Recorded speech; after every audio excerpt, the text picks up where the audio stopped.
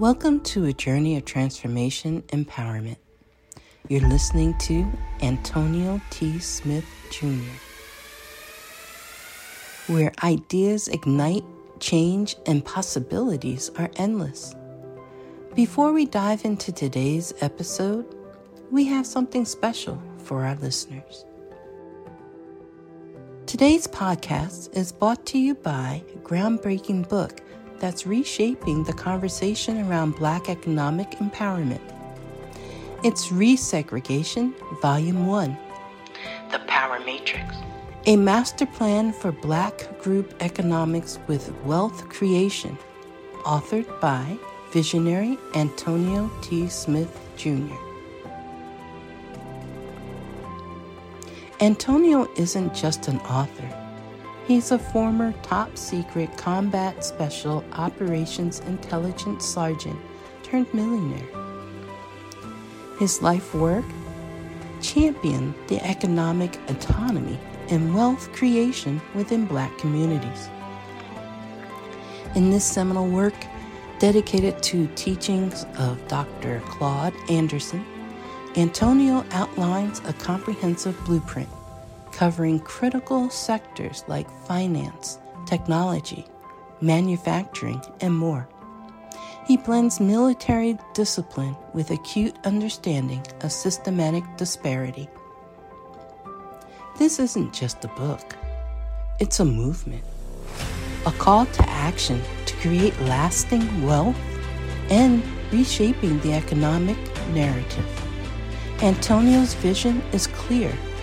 Drive a significant shift toward Black ownership and control. Listeners, if you've ever wondered about innovative strategies for wealth creation or how technological transformation can uplift the Black communities, then this book is for you. Join Antonio Smith Jr. on the transformative journey. Pick up your copy of the Resegregation Volume 1, The Power Matrix, today and be a part of the reshaping future. Now, let's dive into the episode and explore the possibilities that await us.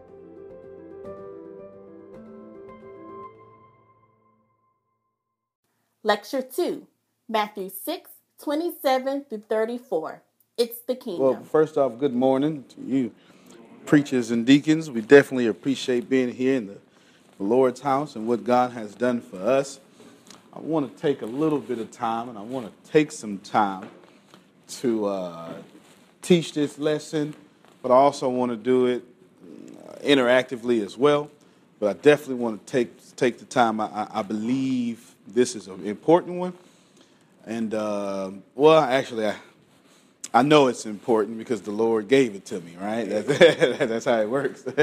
But, so basically, the whole world right now, if you follow the Sunday school book, is in Hosea. Everybody's going through Hosea, and I don't want to go through Hosea if that's okay.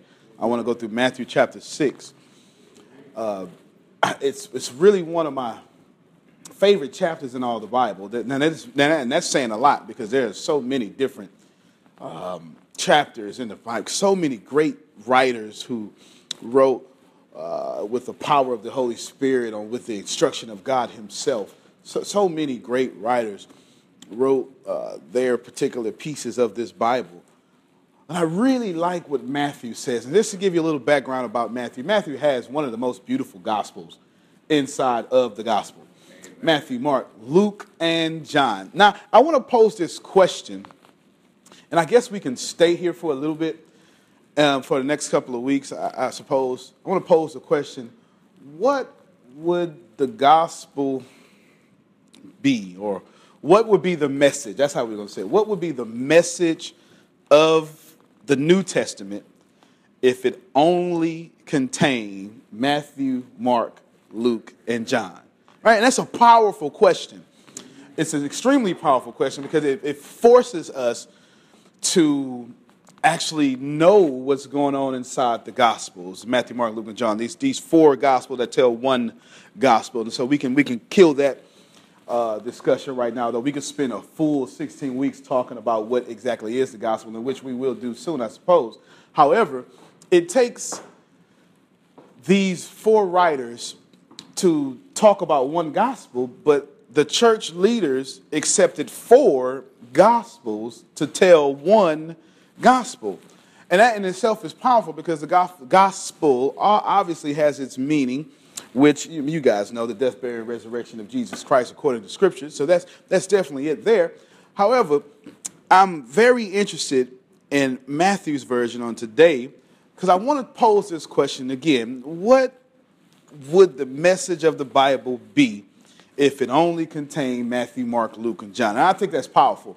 Because what would it be? Because we can no longer say justification by faith, because that's Paul, right? That's Paul, not all of Paul's writings, but that's specifically Paul's writing in the book of Romans. So we couldn't say salvation in the way we like salvation to be said about, only by faith, because that's justification by faith or only by Scripture. All this is Paul. What about Matthew, Mark, Luke, and John? So it's a great question. I hope we'll answer it in a little bit. But what would that question be? What would the answer to that question be? What was Jesus doing? What were the writers doing that Jesus was, what were the writers saying Jesus was doing with this coming? Please, go ahead. The writers are telling us that we can don't stop worrying, cast all our cares upon Him, stop judging, and to be obedient to God's word. Right. He sent us an example, and once we receive God's example, to teach us all things. Jesus come teaching and preaching, and proclaiming us repent.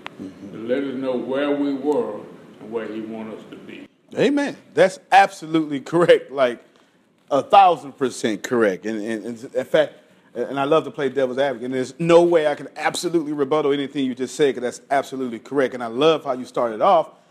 Don't cast everything on Him. Right. And so that is exactly, and you said much more than that, but I want to highlight that because that's what I want to talk about today.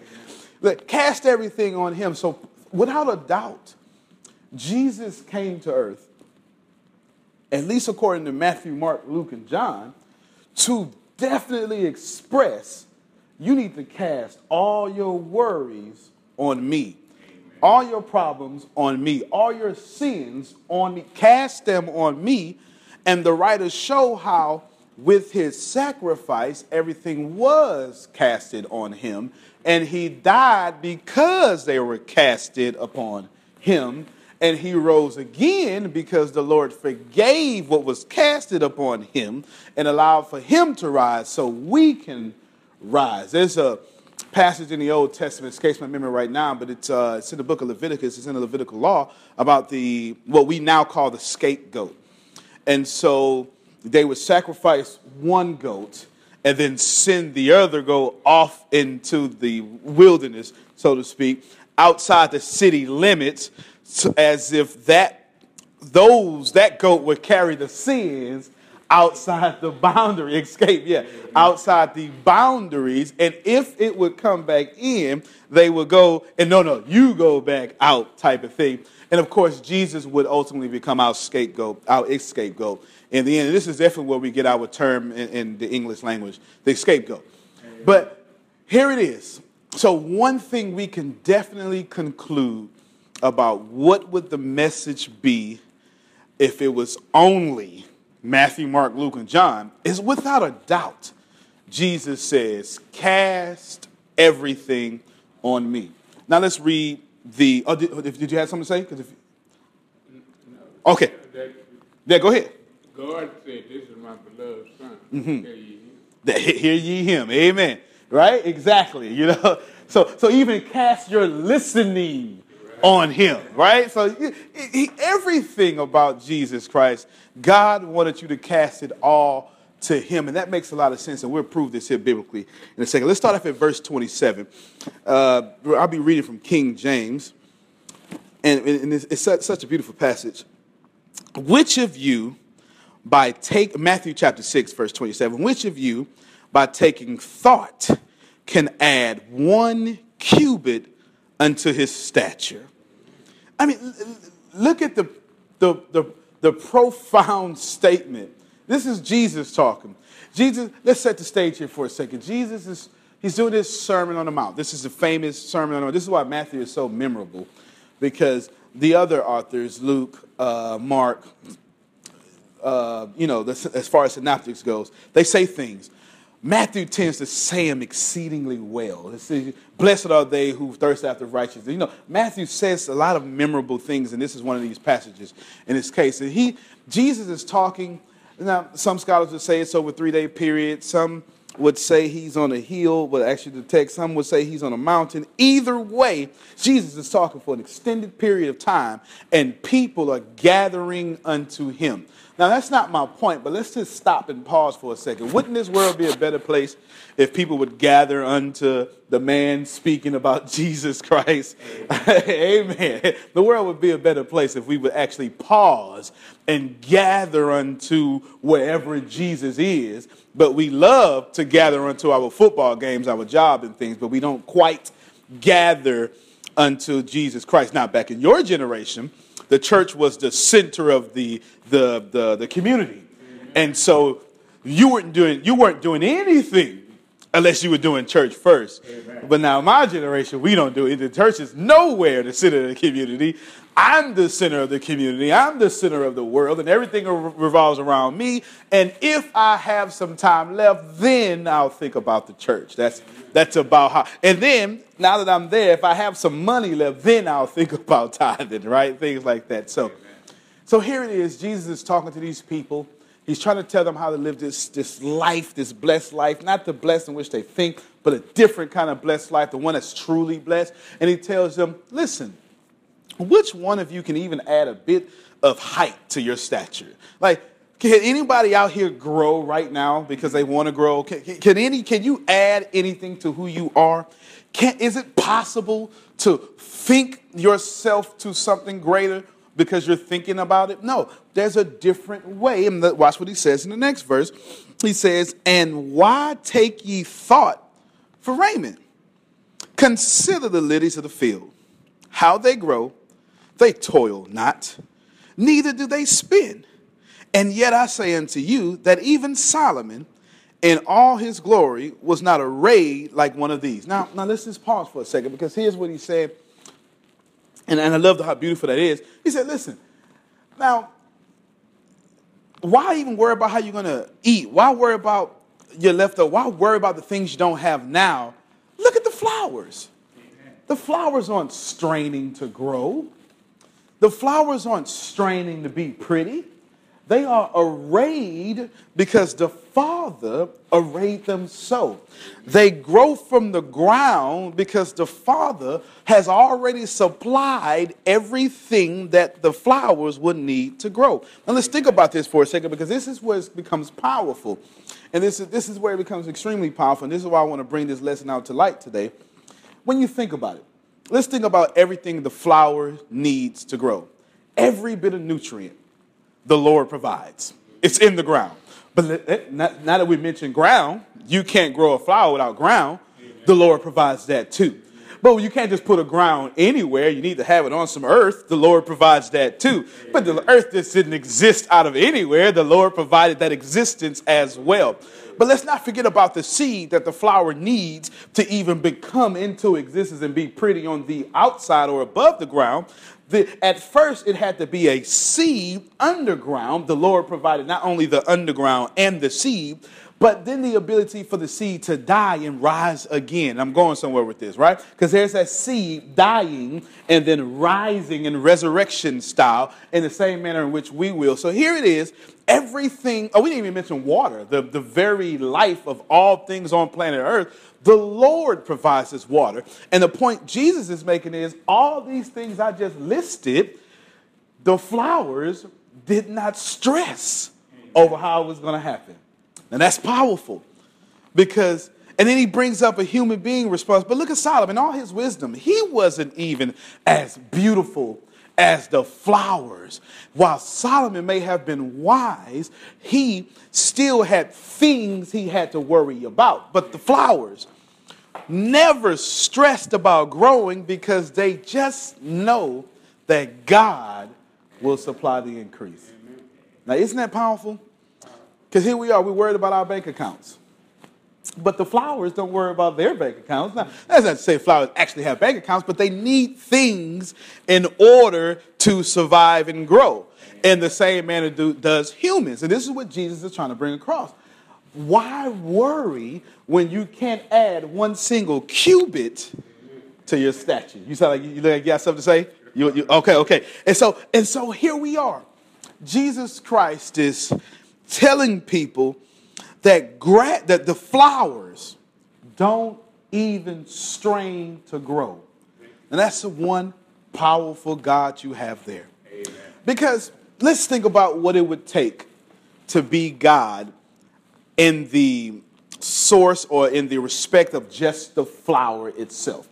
In order to be God and control the flower, you would have to first make sure every star in the sky is still in the sky. Because if they fall, well, then they just mess everything up, right? If they get too close, they mess up some gravity and stuff. But then you would have to make sure that the earth keeps rotating in its particular rotational pattern, or the tides wouldn't even respect, water wouldn't respect its boundaries anymore, and it wouldn't be any flowers because everything would be underwater.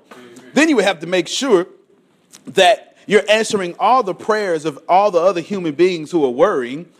And then you would have to make sure that the sun is shining and all these things. There's so many things you would have to be doing. And it's easy to forget about the flower. Because the flower, to us, it's not important. It's important to make sure that the Earth's gravitational pull is in correct response. It's important to make sure that the sun stays exactly where it should stay, because if it moves a little bit closer, we'll all burn up. It's important to answer prayers of people in Baghdad and people in Iraq. It's important to make sure your heart is beating correctly. It's important to make sure water is respecting its boundaries. And it's easy to forget about the flower. Now, let's think about that for a second, because think about all the things that God's doing. Because it's not just the frog. It's important to make sure that frogs have what they need to eat, and that cows have what they need to eat, and that humans have what they need to eat. And then while this flower is living, it's important that God takes care of his son, Jesus Christ. It's important that everybody who's listening about this flower, and their heartbeats are beating regularly. They have something to eat. They have a place to live. They have a place. They have breath in their life. It's important, and it's easy to forget about the flower when you're being God over everything else. But aren't you glad that no matter how small your existence may be, that God will never forget about you? No matter how many prayers he has answered this morning, when you pray to him, he'll never forget about you. No matter how insignificant your people may tell you that you may be, no matter how insignificant people may tell you you're next to the Queen of England or the President of the United States, God says, that's my flower, and no matter how insignificant that flower may be, I will make sure it grows and has everything it needs. And wouldn't we be so proud to know that God loves us so much, that he has never been so much of God that he's forgotten about us? And that's powerful. That is extremely powerful to know that included in God's gospel, in Matthew, Mark, Luke, and John, if nothing else existed, at least we would have the proof to know the New Testament would say that the Lord would never forget us. That's part of the gospel.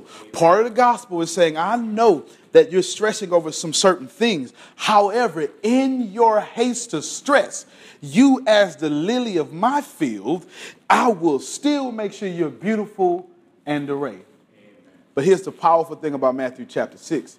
Jesus didn't come here to just talk about a flower.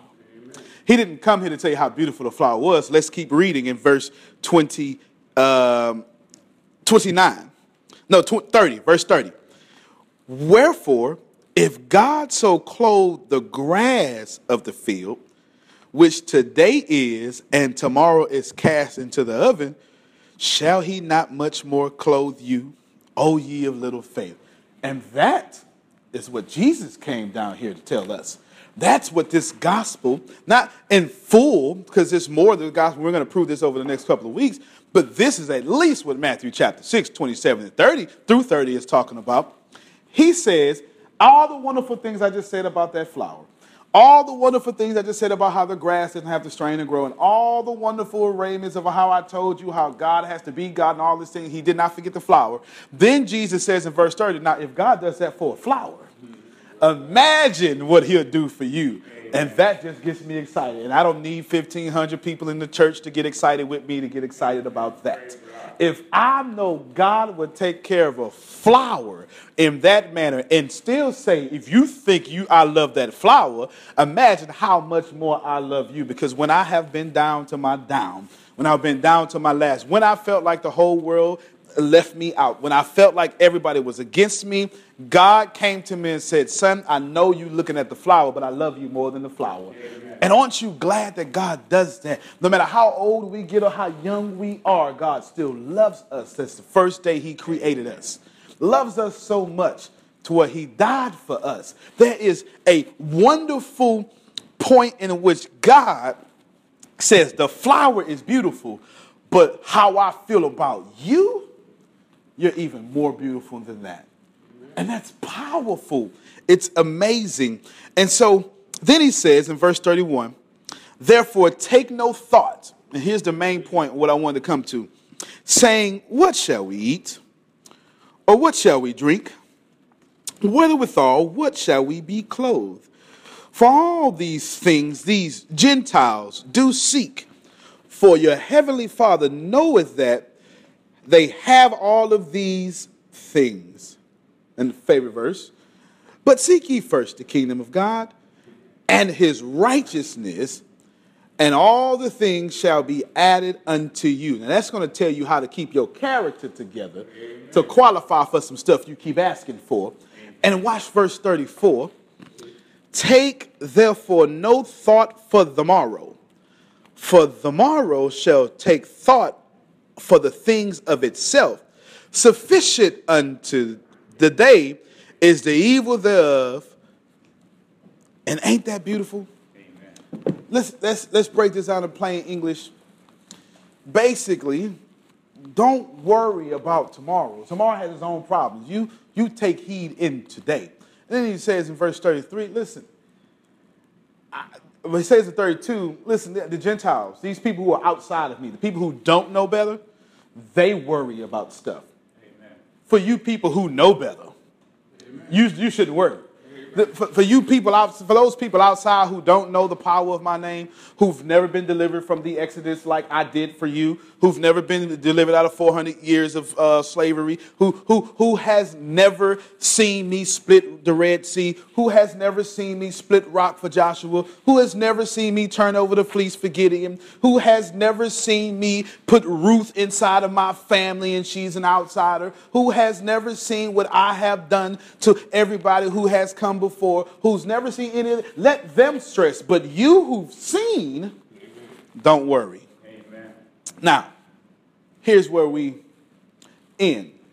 Basically, how has been killing us. God has never sent us down here on planet Earth. He didn't tell you to wake up this morning and stress about what you don't have. And so I'm afraid that this is a gospel that we don't preach. We're so concerned and consumed with telling you about escaping hell's fire. But what's the point of me making you escape hell's fire, but you live on hell on earth? You're going through all this hell on earth just to go to heaven. No. I can fix the quality of your afterlife, and I can also tell you what the Bible says about your quality of your now life. And you can have a better quality of life if you just don't stress. I know it's easier said than done, but the truth is Jesus Christ says, listen, don't worry about those other things. Those things have nothing to do with why you were here. And here's why you don't have to worry. He's not telling you don't worry because you don't have to. He's saying don't worry because you really don't have to. Because God is still God whether you worry or not. My Father is still going to make sure you eat. This is why you could be unemployed for 3 years, 6 months, and 23 days and still not skip a meal. Because right when you're ready to give up, our God will show up. Amen. There's this wonderful story that I love to tell about this young kid named Malcolm. Malcolm had autism. Malcolm had autism, and just like any other child with autism, every now and then, a child's brain can lock on something during autism, and he's be what you call an autistic savant. And in this case, Malcolm's mind locked on ships. He knew everything about ships. He knew the dimensions of them. He knew how they worked. He knew how to build them. And one day with his father, Malcolm built a ship with his own hands. He loved this ship. This ship was beautiful. Malcolm built this ship and he put it out to the lake. And then one day a strong wind took the ship away. And his father saw it, Malcolm saw it.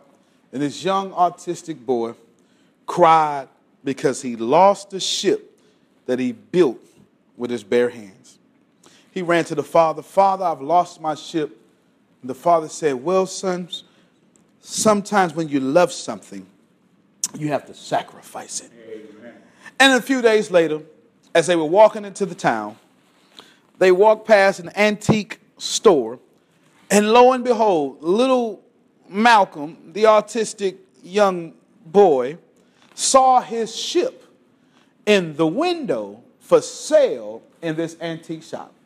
He looked at the father and said, Daddy, that's my ship. They went inside, told the attendee over the cash register, sir, this is my son's ship. And Malcolm said, sir, this is my ship. May I please have my ship back? And the attendant said, well, young man, sir, I'd love to help you, but you're going to have to buy this ship back. The father went inside of his pocket and purchased the ship. And gave the money to Malcolm, the son, and the son purchased the ship he made back from the attendee. And as they walked out the store, Malcolm, with tears in his eyes, said, ship, I love you twice as much now. First, I made you with my own hands. Then I bought you. Amen. And that's exactly what Jesus Christ has done for us. He made us with his own hands. God made us for who we are, who we can be, and then he bought us on the cross. Amen. And if he got himself up and went to the cross, the least we can do is get ourselves up. Amen. And get out of bed. Let me pray for you, Lord. We thank you that we are no longer stressing about the day. God, we thought that worrying about what we don't have would bring a better result. But to seek you and the righteousness of you, everything that we worry about will be added unto us.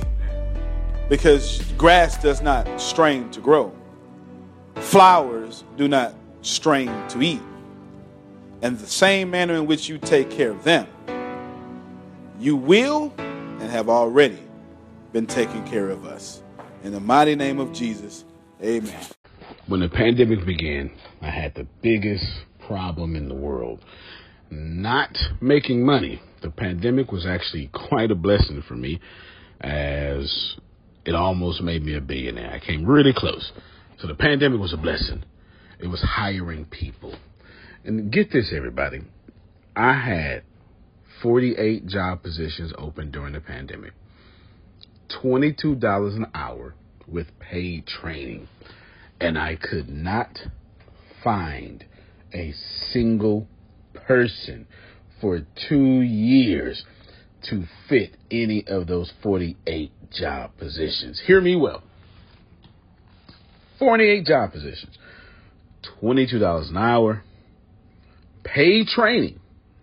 And I couldn't find someone, not one person, for those job positions. Now, is it because I hire slowly? True. But it's because I wasn't using ZipRecruiter. And that's a fact. I wasn't getting to the right people for the right position to fit my right culture. And there are so many different things that you can do this summer. As a matter of fact, you can free up as much time as you want to. But if you're not using ZipRecruiter, you're probably not going to free up that time if you're attempting to hire people. So what is ZipRecruiter? What is probably the greatest job finder that's out there. And that's why you need ZipRecruiter. You need it so you can find the right candidates. Now, it's not that ZipRecruiter helps you find jobs. It's more accurately that ZipRecruiter takes your culture, takes your job, takes what you're looking for, and immediately matches them with the perfect candidate. And if they can't find a perfect candidate, they would skip over that person and then give you the perfect candidate for you. ZipRecruiter uses one of its most powerful tools, which is the technology itself, to match the right candidates up with your job.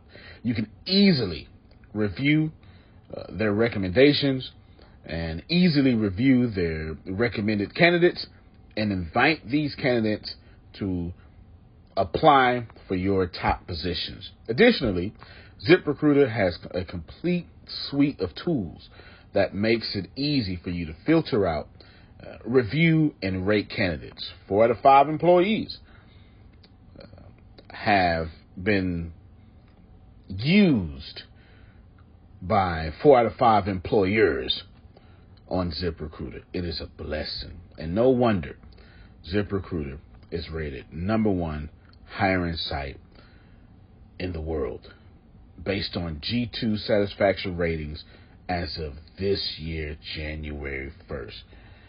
My friends, soak up everything I said. It's not an ad.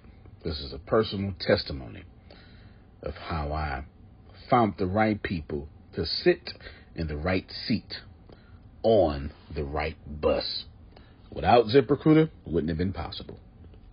So how do you take advantage of what I'm talking about? Well, you go to ZipRecruiter.com/B2B. All spelled the regular way. That's Zip, Z-I-P, Recruiter, Aura, E-C, Aura, U-I-T-E-R, ZipRecruiter.com/B2B.